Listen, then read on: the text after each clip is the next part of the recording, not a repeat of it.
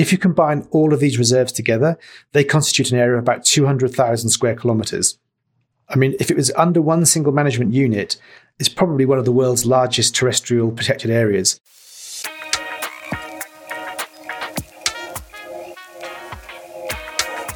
Welcome to another episode of Rewilding the World with Ben Goldsmith. Today I'm talking to Dr Stephen Browne, who is in charge of an enormous program of wildlife rehabilitation and rewilding in Saudi Arabia. Saudi Arabia is huge, almost 10 times the size of Britain, a place that was known for its deserts, but also once upon a time had savannas akin to East Africa, with ostriches and striped hyenas and oryx and gazelles, big predators including leopards and cheetahs, and a lot of that's gone since the arrival of motor cars and guns and subsequent overgrazing by domestic livestock. Stephen's work is really very, very exciting, and thank you so much, Stephen, for taking the time to come and chat to me about all of this. How did you find your way to Saudi Arabia? Well, it was a bit of a circuitous route. It sort of started in the UK, working on conservation issues related to farmland birds. Then I was invited to go to Cambodia, and I fell in love with Southeast Asia. So I worked in Southeast Asia for about 15 years on a whole variety of conservation projects. And then COVID happened. I turned 50, and there's a couple of sort of life-changing moments, sat in one's basement for 2 years when one's used to traveling. And then this opportunity came up to go and work in Saudi Arabia. And to be honest, I'd never ever thought that I would do conservation work in Saudi Arabia. But the project that was being talked about and being offered was just so amazing. And I thought, this sounds like a really good project to get involved with, particularly, as I said, turning 50, it could be the last major project I get involved with. So I thought, why not? And here I am in Saudi Arabia. Where are you now? Which city? So we're currently based in a relatively small town called Alula, right out in the sort of northwest part of Saudi Arabia, not too far from the Jordanian border, not too far from the Red Sea. And the northwest of Saudi Arabia is sort of different from the rest of the peninsula in that it's more mountainous, it's greener, gets fractionally more rainfall. How degraded is that landscape as compared with how it might once have been? I mean, if you go back far enough in time, I mean, not like millions of years ago, only like a few thousand years ago, maybe a couple of thousand years ago, it was, as you said earlier, it was like savanna. There was green fields, herds of grazing animals. But more recently, of course, things have changed. So with as you mentioned, overgrazing, hunting, and then global climate change, it is pretty degraded now. I mean, many of the animals that once lived here, fed on the grasses, that they've become extinct. The grasses have been overgrazed by livestock. So it is a very degraded habitat that I've inherited, that me and my team have inherited. What about tree cover? Is there any tree cover remaining? And is it a place for trees? It is. That was, to me, the most surprising thing. When I flew into Alula, I thought I was flying into the desert. So, I was expecting sand, basically, sand dunes.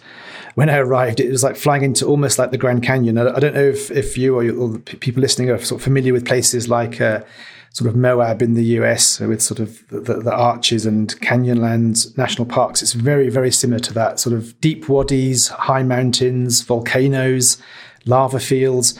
And then in those wadis, a lot of trees. I mean, it's not quite reminiscent of African savanna, but it could well be. And in fact, some of the wadis are almost like walking through forest. I visited one at the weekend, which was full of ficus trees, and it literally was closed canopy. Very much walking through a woodland. So a wadi is kind of a seasonal stream or river, runs through the landscape. Exactly. So when it rains, all the water runs through those wadis. And a consequence of that is some of those wadis hold the water, so they tend to be the greenest, luscious places in the desert. And what about wetlands? Saudi Arabia is a member of Ramsar and the Convention on Wetlands and has some pretty sizable wetlands. Are they up there in the northwest or elsewhere in the country? So there are a lot of coastal wetlands, and there are some inland wetlands as well. But what there are a lot of, and I was very surprised by this, is these seasonal wetlands. So we had some very heavy rains in August, which was quite a surprise for everybody. And as a result of that, these oases did pop up all over the desert. And I visited one of them, I think it was September time, and it was literally like going to Minsmere in Suffolk, the RSPB reserve. There was so many wader species. There's probably 10 wader species of waders and probably 400 or 500, 600 birds, just like being, say, in Europe at an RSPB reserve. And what people live in that part of Saudi Arabia, and what do they typically do on the land? So historically, there would have been Bedouins who would have had, would have lived seasonally, varied between living in the desert in tents, maybe having a more of a base for the winter with livestock, sort of camels, sheep, goats.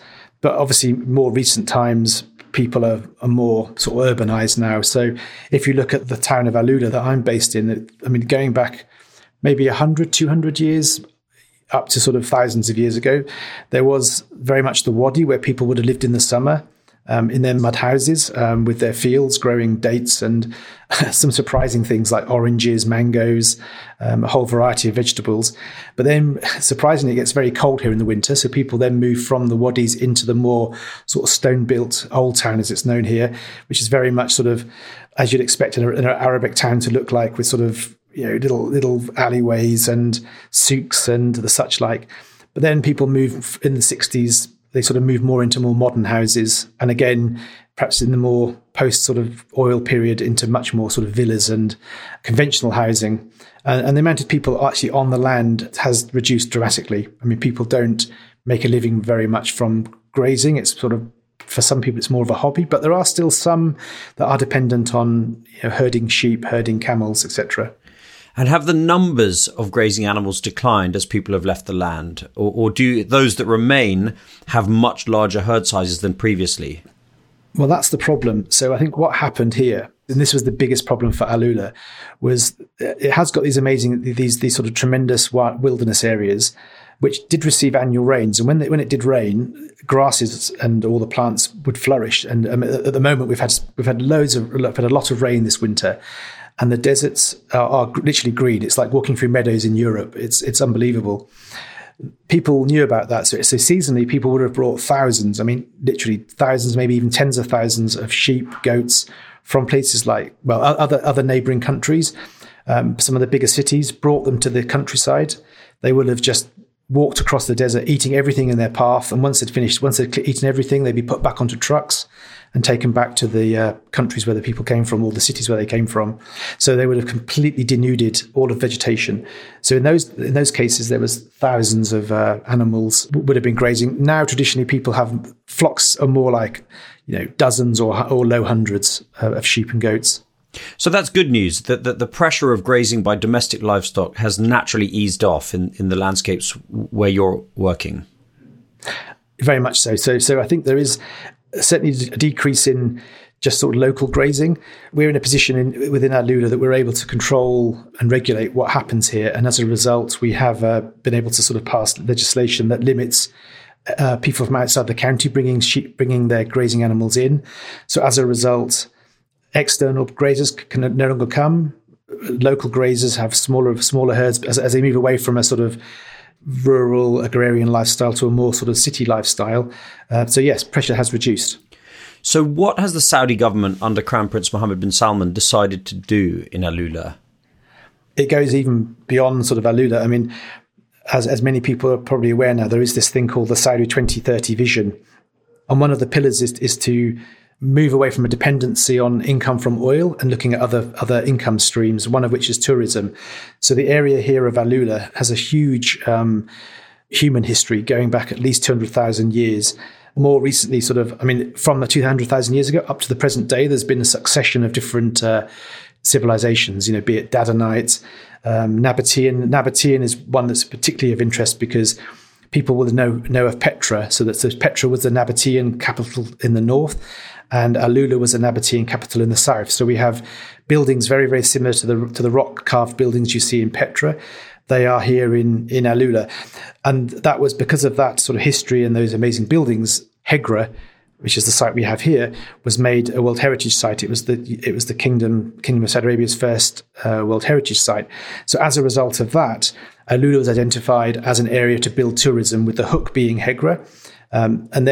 So it was identified as one of the sort of giga projects, or one of the main projects under the Saudi 2030 vision. And the Royal Commission for Alula was formed as a government department and given complete jurisdiction to manage and to rehabilitate this area, which is 25,000 square kilometres, which for Europeans is about the size of Belgium. For people in the region is about 2.5 times the size of Lebanon. And for those In the US, it's about the size of Vermont. So it's a very large area. And is the government using the term rewilding? Because effectively, this is one of the biggest rewilding projects in the world. We are. I mean, it's called regreening, rewilding. There's a whole number of different terms used, but it is basically, to all intent and purpose, a rewilding project. So when we think of savanna landscapes, albeit ones that are crisscrossed by these lush wadis, we think of trees, we think of scrub, we think of abundant birds and wildflowers at certain times of year.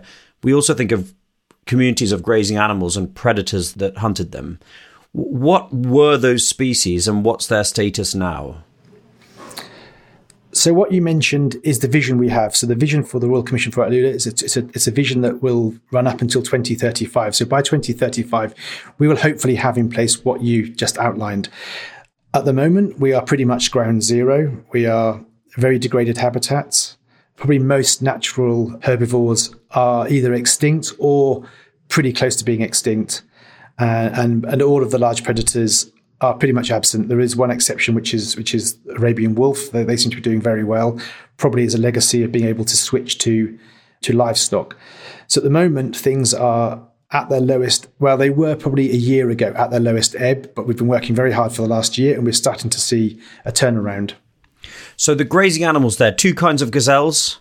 There are two species of gazelle, sand gazelle and Arabian gazelle, or called the Idmi gazelle as well. There is Arabian oryx, which is the big, beautiful white with the long, massive sort of curved horns, and Nubian ibex, which is sort of very similar to a goat that can defy all logic by climbing up a vertical rock face. And all four of those species are present in low numbers in the landscape today? Well, they are now because we've introduced some. But if we didn't introduce them, pretty much the gazelle and the oryx were hunted out. Arabian oryx was pretty much extinct. Well, it was extinct in the wild, and it's been brought back, through years of sort of conservation breeding and reintroduction. It was extinct from the landscape here. It was overhunted. So sand gazelle, Arabian gazelle, and oryx were extinct here locally, and a few ibex were hanging on because they survived high up in the mountains and got away from the hunters' guns. Is ibex the same as Arabian tahir? Similar. So the Arabian tahir is a kind of mountain goat that lives on the Arabian Peninsula. Are they present in your landscape? They're not, no. They're I think they're further to the north, and maybe around more the Emirates area. And then of the guild of carnivores, so you said the Arabian wolf is doing well, which is presumably a subspecies of Eurasian wolf. What about striped hyena? Is that present still in the landscape? So had you have asked me that question about 3 days ago, I would have said no. So interestingly, what we're doing is we have a big project to bring back the Arabian leopard. And in terms of identifying the key sites to bring that species back, we've been doing camera trapping surveys the whole length of the west coast of Arabia, along the sort of mountain chain that runs from the Yemen border all the way up to the Jordanian border. We've been doing almost 2 years worth of camera trapping now. We have in those camera traps captured hyenas to the south, hyenas to the north, but no hyenas here. But 3 days ago, we captured our first striped hyena here in Alula. So that was great news for us. We also have caracal, Arabian wolf, as I said. Now we know we have striped hyena. That's wonderful news. And the hunting of all of these animals is strictly illegal now across Saudi Arabia. Hunting is no longer the issue that it once was. In theory, it's not the issue because the government has taken it very seriously and is now imposing very large fines. I mean, probably tens of millions of dollars fines if you, for example, hunted an Arabian leopard. So hunting isn't as much of a problem as it was because there is the disincentive not to do it through the fine system. And also places like here in Alula, we do have a ranger force that's here to sort of enforce the laws, and the government has set up a special forces for environmental security, which is they're effectively police. They're in military fatigues. They carry guns, and they very much enforce the law here to protect the animals from hunters. And that's effective. So hunting has more or less disappeared from the landscape. More or less.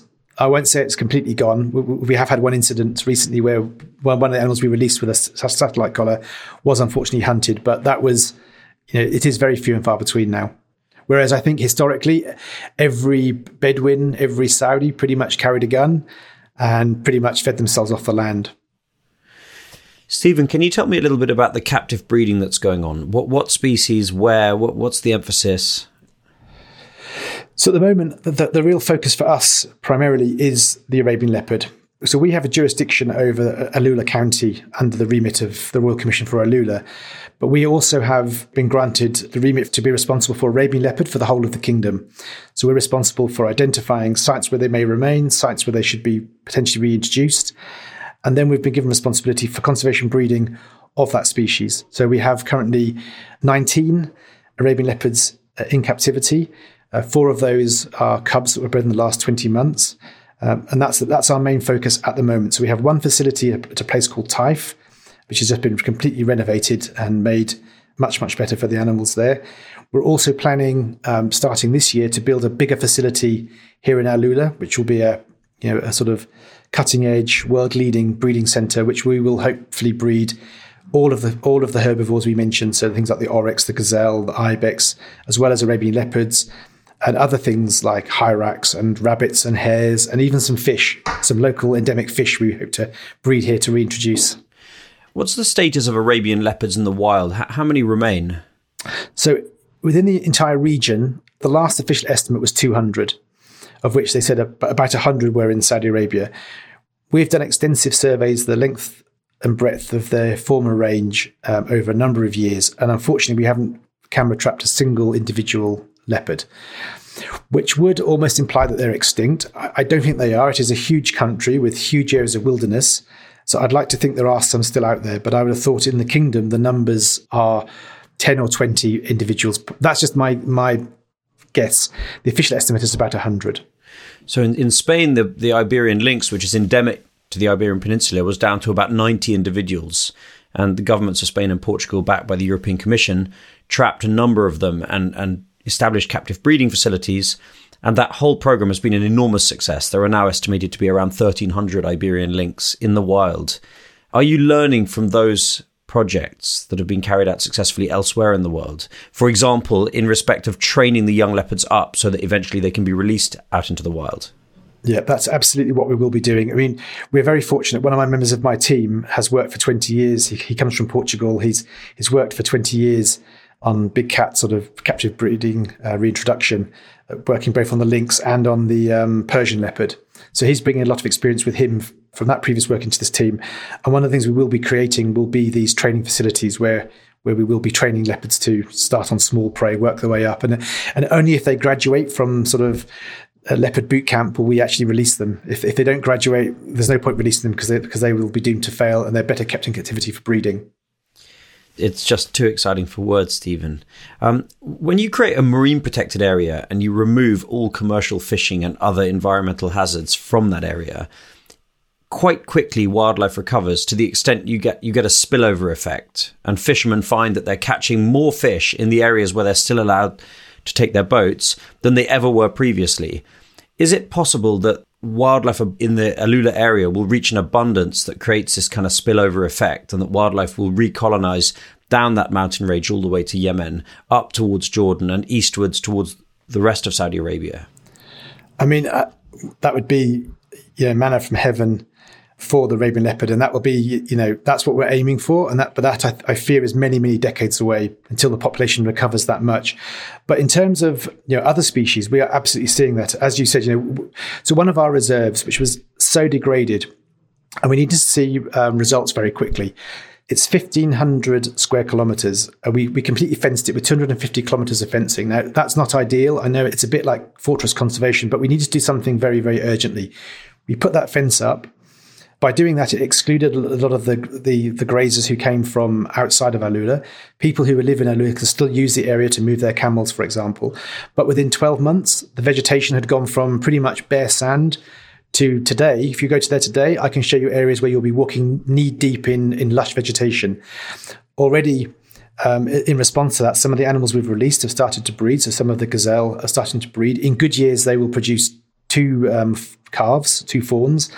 But if the conditions are right, we're hoping that these nature reserves that we're creating will produce a surplus of animals.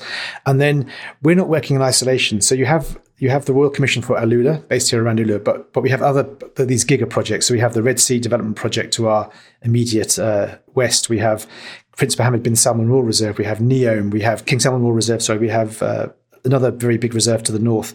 If you combine all of these reserves together, they constitute an area of about 200,000 square kilometres. Now, all of those reserves are being managed for wildlife. We're all sharing our practice with each other. We're all talking to each other. We're looking to connect our reserves within Alula to each other and connect our reserves in Alula to the reserves around us. That will create an area. I mean, if it was under one single management unit, it's probably one of the world's largest terrestrial protected areas. What we're hoping is that what we will do in these reserves, individually we'll be producing an excess, which will spill into other reserves. Then those reserves will then spill into other countries, maybe north into Jordan or into other parts of Saudi Arabia. So we will be having not only a country national impact, but a regional impact as well. And then once we've got the prey base up, then of course the leopards are free to then roam and feed and breed and spread as they wish. And when you say get the prey base up, these are obviously semi-desert ecosystems, and in some places they're out-and-out desert ecosystems. What kind of abundance are we talking? I mean, how will this feel to a visitor in 15, 20 years? Presumably it won't be the kind of abundance that you see in the Serengeti. It won't be. I think in some years it can be. I think when it rains a lot and you have very good growth, as I said, the species the gazelle do produce twins, and you get very, very rapid population increase. The flip of that is in years when there's very low rain and less vegetation, of course you get large die-offs, so you get these big peaks and troughs. What we're hoping is that the peaks and troughs will come and go, but the line will slowly go upwards, so that the underlying population size will increase. What about cheetahs, Stephen? There were cheetahs through the Arabian Peninsula. Is it a possibility that the cheetah can make a return one day? Cheetahs is one of the species that we are definitely looking at. We had very early days, we had some, an organisation came in and did an assessment of the potential for biodiversity conservation within Alula. One of the species they identified was cheetah. Now, cheetah was present here. The last one was shot not too far from here in 1976, a female and a cub, which makes you think there must have been a male. But anyway, apparently that female and cub were the last two that recorded as being shot. So it's not. I mean, it's within my lifetime. There was cheetahs here. There was a recent discovery not too far from here to the north, near a place called Tabuk, a couple hundred kilometres from here. There was a cave was found with 17 mummified cheetah corpses within it. And that's a bit gruesome, I know, but where it becomes interesting is we can use the DNA from those to look at the DNA that they... Now, are they actually African cheetahs, or are they Asiatic cheetahs? Are they more analogous to, say, the northern African cheetahs? Are they more analogous to the southern? Who knows what they are? When we find out, one of the things we're very keen to do, some of the work has already been set up by reintroductions in India. We're hoping to follow that and one day release cheetahs back into Alula. Wouldn't that be extraordinary? I mean, the cheetah's range was far, far larger than the range we see today, mostly in southern Africa and a few in North Africa. I mean, the dominant predator of the Great Steppes of Uzbekistan is thought to have been the cheetah not so long ago. So that's spectacular. Does the project that you're working on and this wider story of rewilding in Saudi Arabia have support all the way from the very top? It's absolutely from the top. There is this thing established that's called the Saudi Green Initiative. That very much is at the national level. That feeds into the Middle East Green Initiative, which is the regional sort of target setting and monitoring. Within that, we have our small part to play. So we're planting trees, for example. We're planting 10 million trees by 2035. That will feed into the ambition of Saudi Arabia to plant 20 billion trees. Absolutely, what we do on the ground feeds up to that national target, and that Saudi Green Initiative is a fundamental part of the Saudi 2030 vision. And of course, the big cat specialist NGO Panthera has been integrally involved as well in establishing captive breeding for leopards in Arabia, and ultimately will be involved in the reintroduction process, presumably. Yes, very much. I mean, we partner. So we have the responsibility, but we partner closely with Panthera. So they're providing a lot of the scientific basis for our work, but also they are now sort of helping us by managing our captive breeding facility. So yes, Panthera are very key to the work we're doing. And we also work through another organization called Catmosphere, which raises awareness globally. So there was a whole load of events on 10th February, which is the Arabian Leopard Day. So we do things all around the world to raise global awareness of the leopard.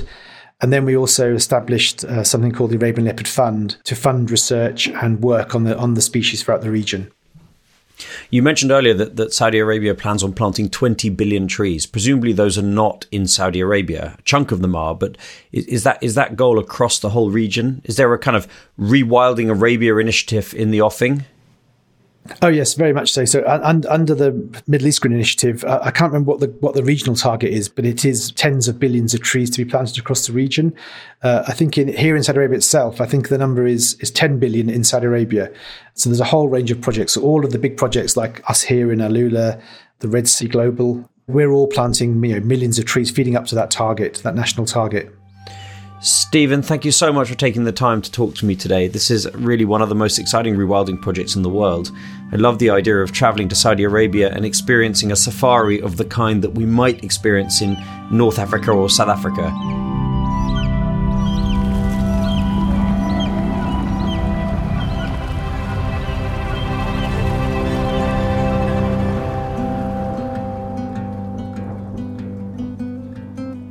I always had the impression that the Arabian Peninsula was just desert, 1001 nights, sand dunes. But as we've learned with Stephen Browne, in fact, a lot of the coasts and the kind of higher elevations were in fact seasonal dry grasslands, more savanna than desert.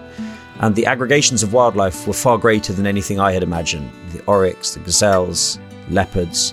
The work that Saudi Arabia is doing, led by Stephen and his team, is astonishing in its ambition and its scale.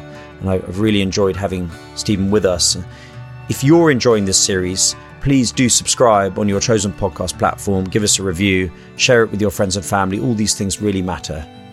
Next time I'm going to be talking to a remarkable lady called Astrid Vargas, who conceived and put together the effort by Spain and Portugal to save the world's rarest big cat, the Iberian lynx. It's an amazing story. Please join us.